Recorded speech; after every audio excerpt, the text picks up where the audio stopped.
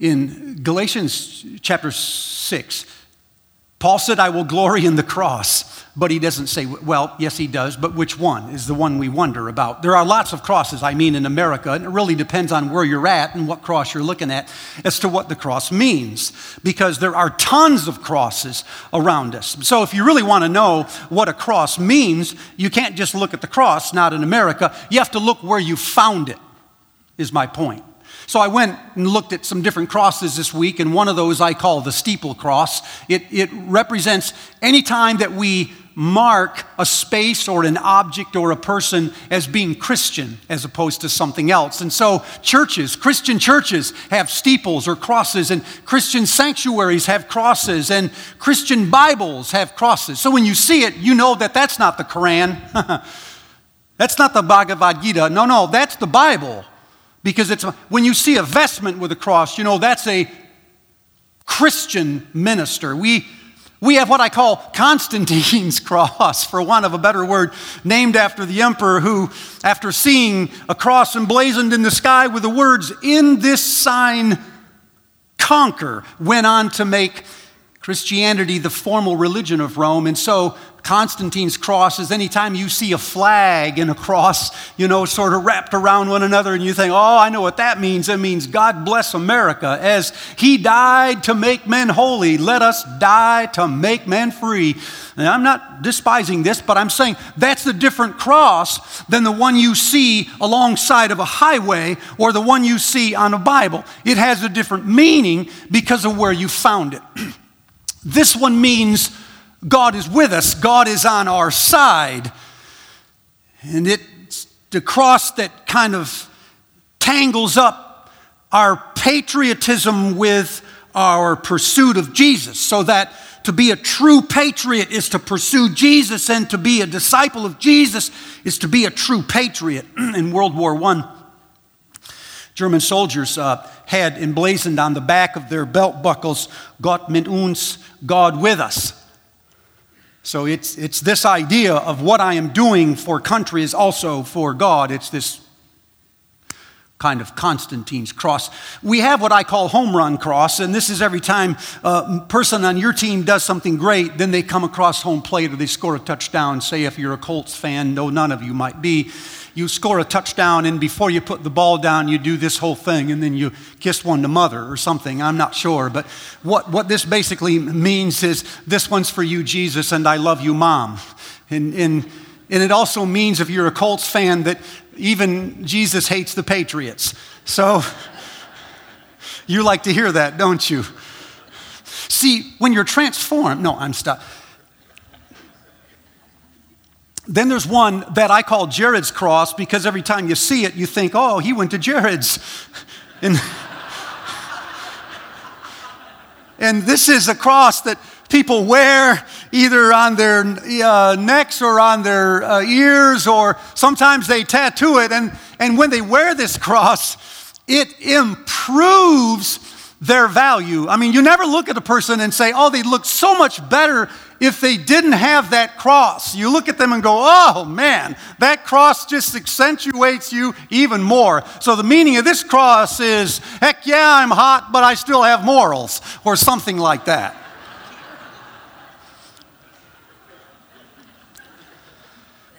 So the point in all this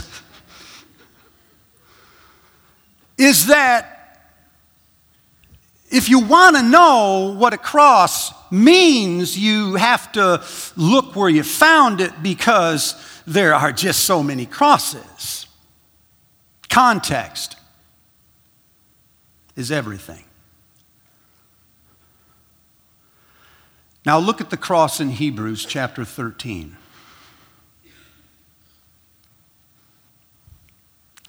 The priest carries the blood of animals into the most holy place as a sin offering, but the bodies of those animals are buried outside the camp. And so Jesus also suffered outside the city to make people holy through his own blood. Let us then go to him who is outside the city, bearing the disgrace he bore. For here we have no enduring city, but we are seeking a city that is to come. I can't get this passage out of my mind. If I'm reading it right, he is saying that this cross is located outside of the city. And it's actually in between two cities. This is a cross, he says, that means suffering and disgrace. And so you can't find it. No. You can't find it until you leave the city.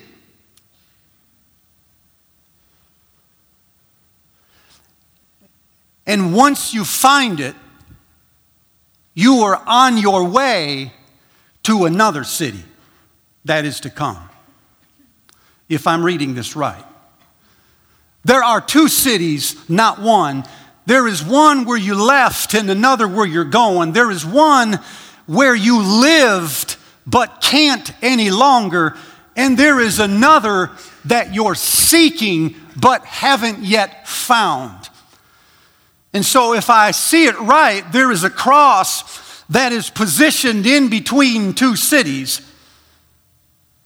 And whenever you leave one city and find that cross, you will be tempted to turn around and go back to the city you came from. But if I hear him, he's saying, if you will keep moving through that cross, you will find another city that is to come. And that is the one that you are really looking for. Now, look at those verses again in slow motion.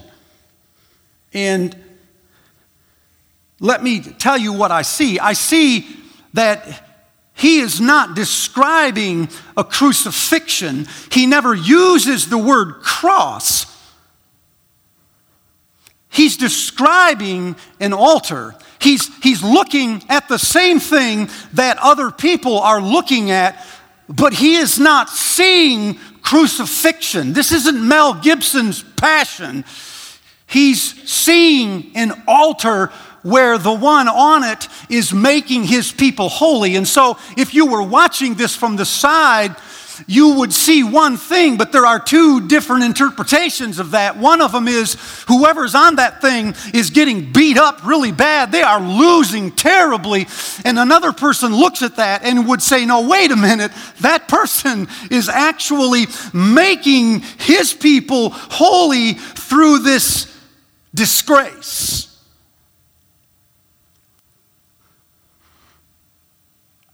And the other thing I see is that the altar here is not in the temple.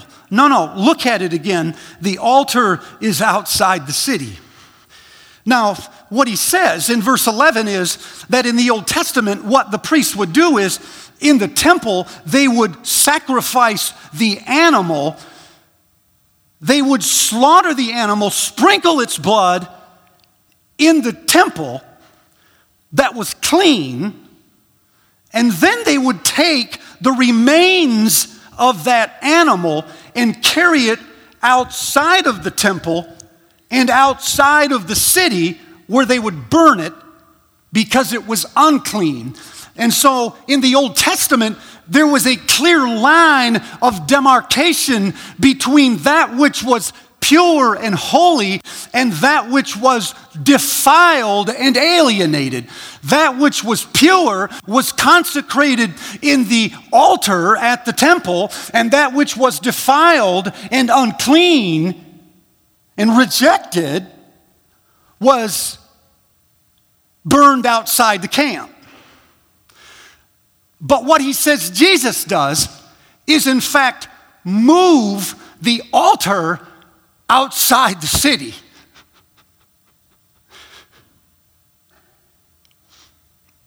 So he tears down the wall between them.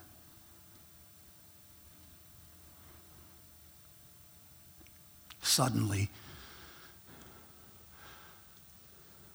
this place outside the city, which is for things that are rejected, impure, forgotten, defiled,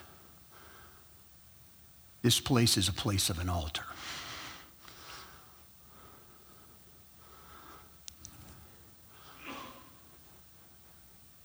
Now, church, this is a different God.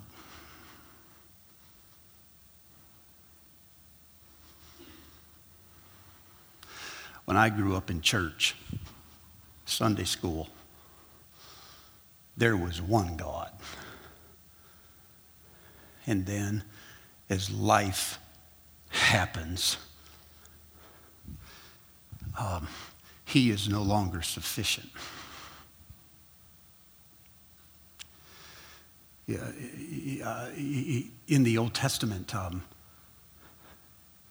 David says, 1 Chronicles 29, "For yours, O Lord, is the power and the glory and the splendor and the majesty." Listen to him. "Yours, O Lord, is the kingdom.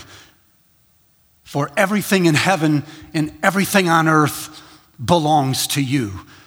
Listen to what he says. "Wealth and power and strength come from your hand." That's my Sunday school talking. In Psalm chapter 2, the psalmist says, "Why do the heathens rage? Why do the people conspire against the Lord and against his anointed?" Now keep reading in Psalm 2. "The Lord laughs." I love this psalm. It says the Lord scoffs at all of the little armies that are taking him on. And then Psalm 2 says, "And he terrifies them in his wrath." Now that is a God to believe in. In Isaiah chapter 6, he says, "In the year King Uzziah died, I saw the Lord high and exalted, and the train of his robe filled the temple, and at the sound of their voice crying, 'Holy, holy, holy is the Lord God Almighty. All the earth is full of his glory.' The doorposts shook, and the thresholds trembled, and the place was filled with smoke. And I fell before him, and I said, 'Woe is me, for I am undone. For my eyes have seen the Lord, the King of glory.'" Now that is a God of Sunday morning worship.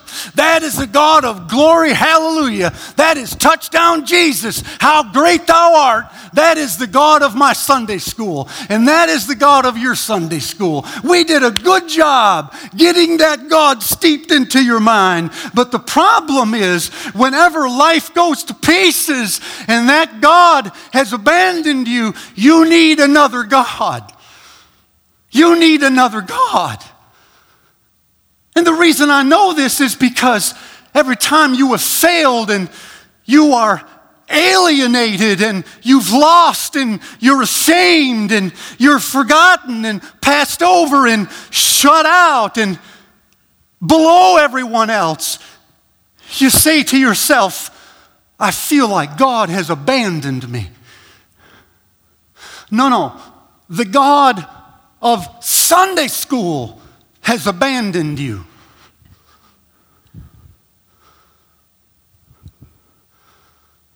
But here is one outside the city.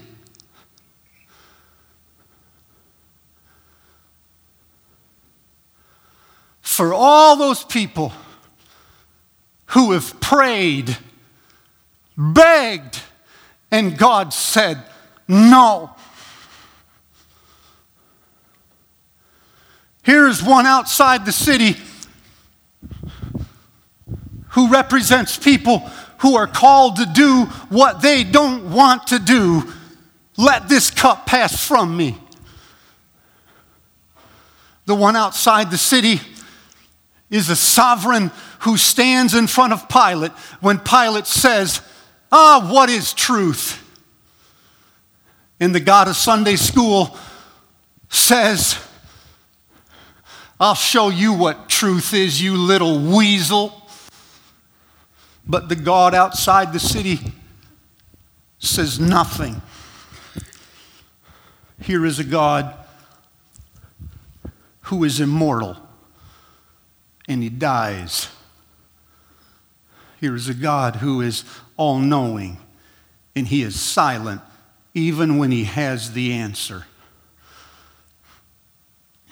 That's the God that I call you to this morning in the cross.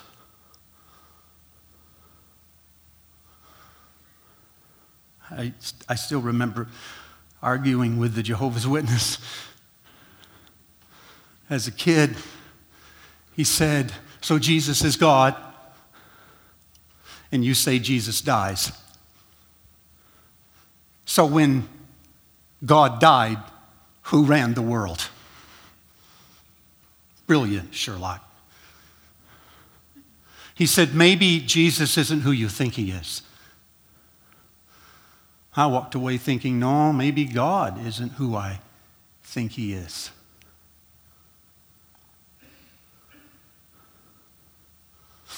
There's a picture in 2nd century engravings. They found one on the wall called Alexamenos worships his God. Everyone who's in history or religion knows this scene. It's a picture engraved in the 2nd century of a worshiper apparently named Alexamenos. You'll see it in a second. And it shows him worshiping, giving reverence to someone, a man who is impaled on a cross with the head of a donkey. It was the way that they mocked. They couldn't get their mind around this. This is how counterintuitive this is.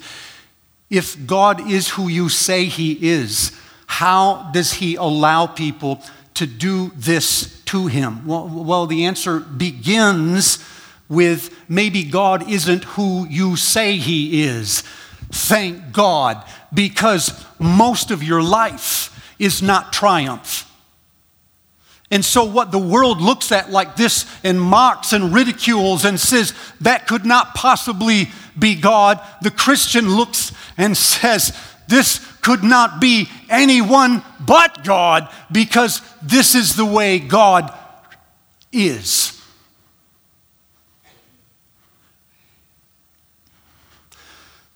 And so the writer in Hebrews, the preacher says, let us go to him.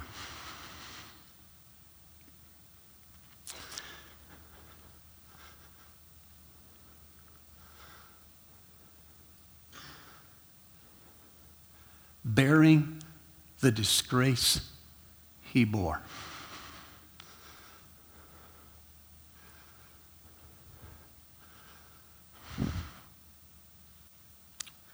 And that's my word for you this morning.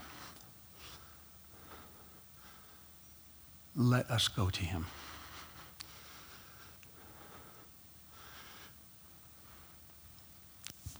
Lay down the fight.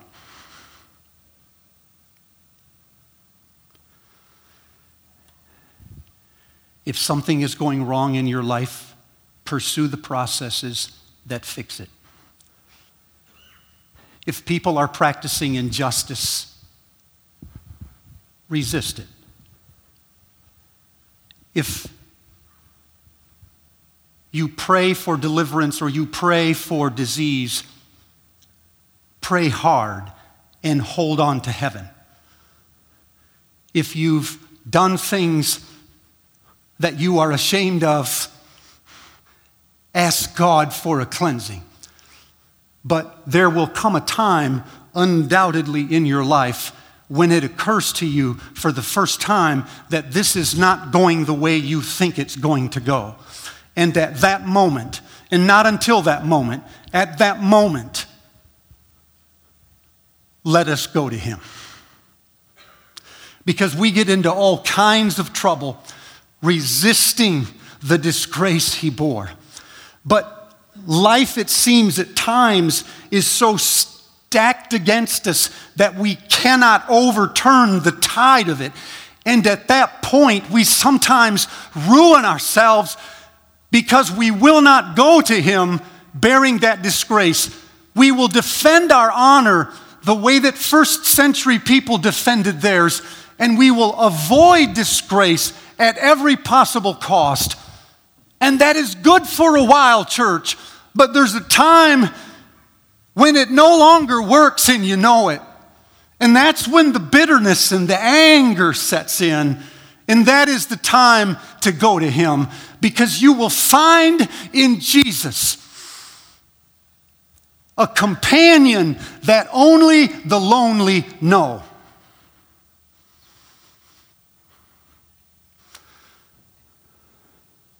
If that time is not today, man, I get that.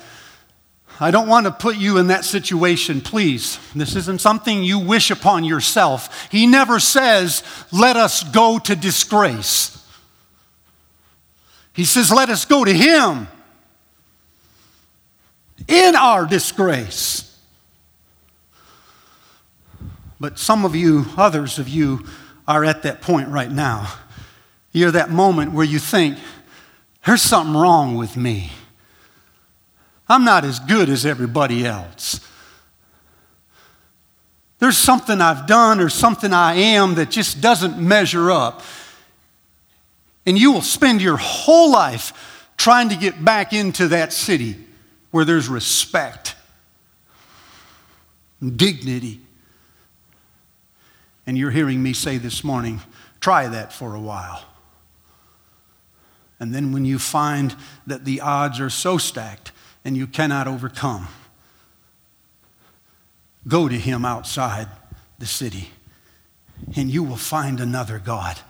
And there is one who sticks closer than any friend you ever had. You will find things in God outside the city nobody in the city's discovered yet.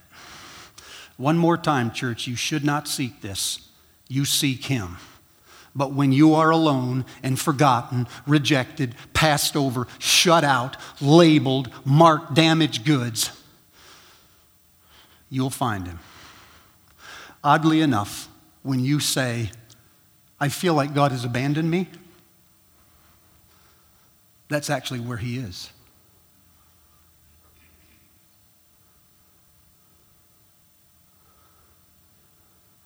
When I graduated from IWU, I was voted least likely to succeed.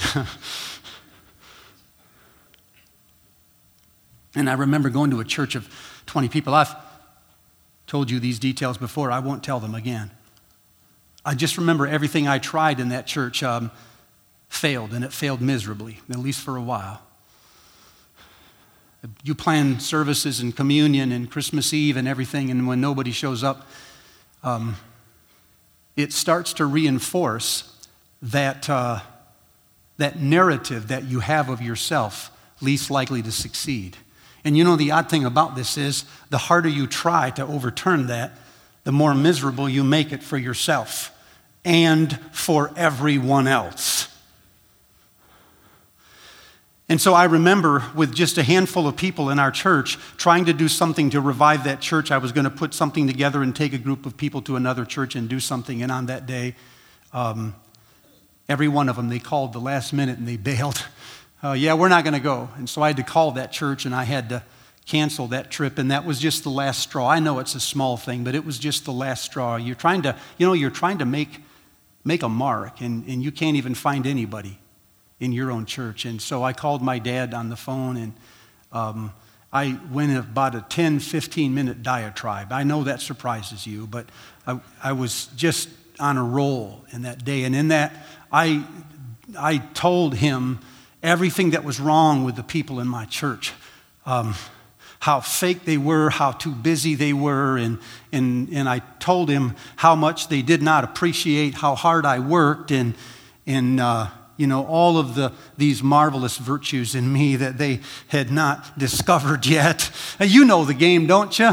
And when I was through with this diatribe, I just finished by saying, I am so mad, I'm going to go hit something, man. And my dad said, maybe you're not mad, maybe you're just hurt. Maybe mad is the way that you deal with hurt. And I thought, when did my dad be a psychiatrist? He said, maybe you've been mad so long that you don't even know that you're hurt. So maybe blame is the way you handle fear and hurt. And maybe cynicism is the way that you rally against failure. And like the way some of you are so triumphant all the time, and others in the church wonder if you really feel anything. So Dad said, maybe you don't need to hit something. He said, maybe you just need to find a room in the house and get in it and shut the door and just have a good cry. I thought, there is no way. I do that, and they win. And that ain't going to happen.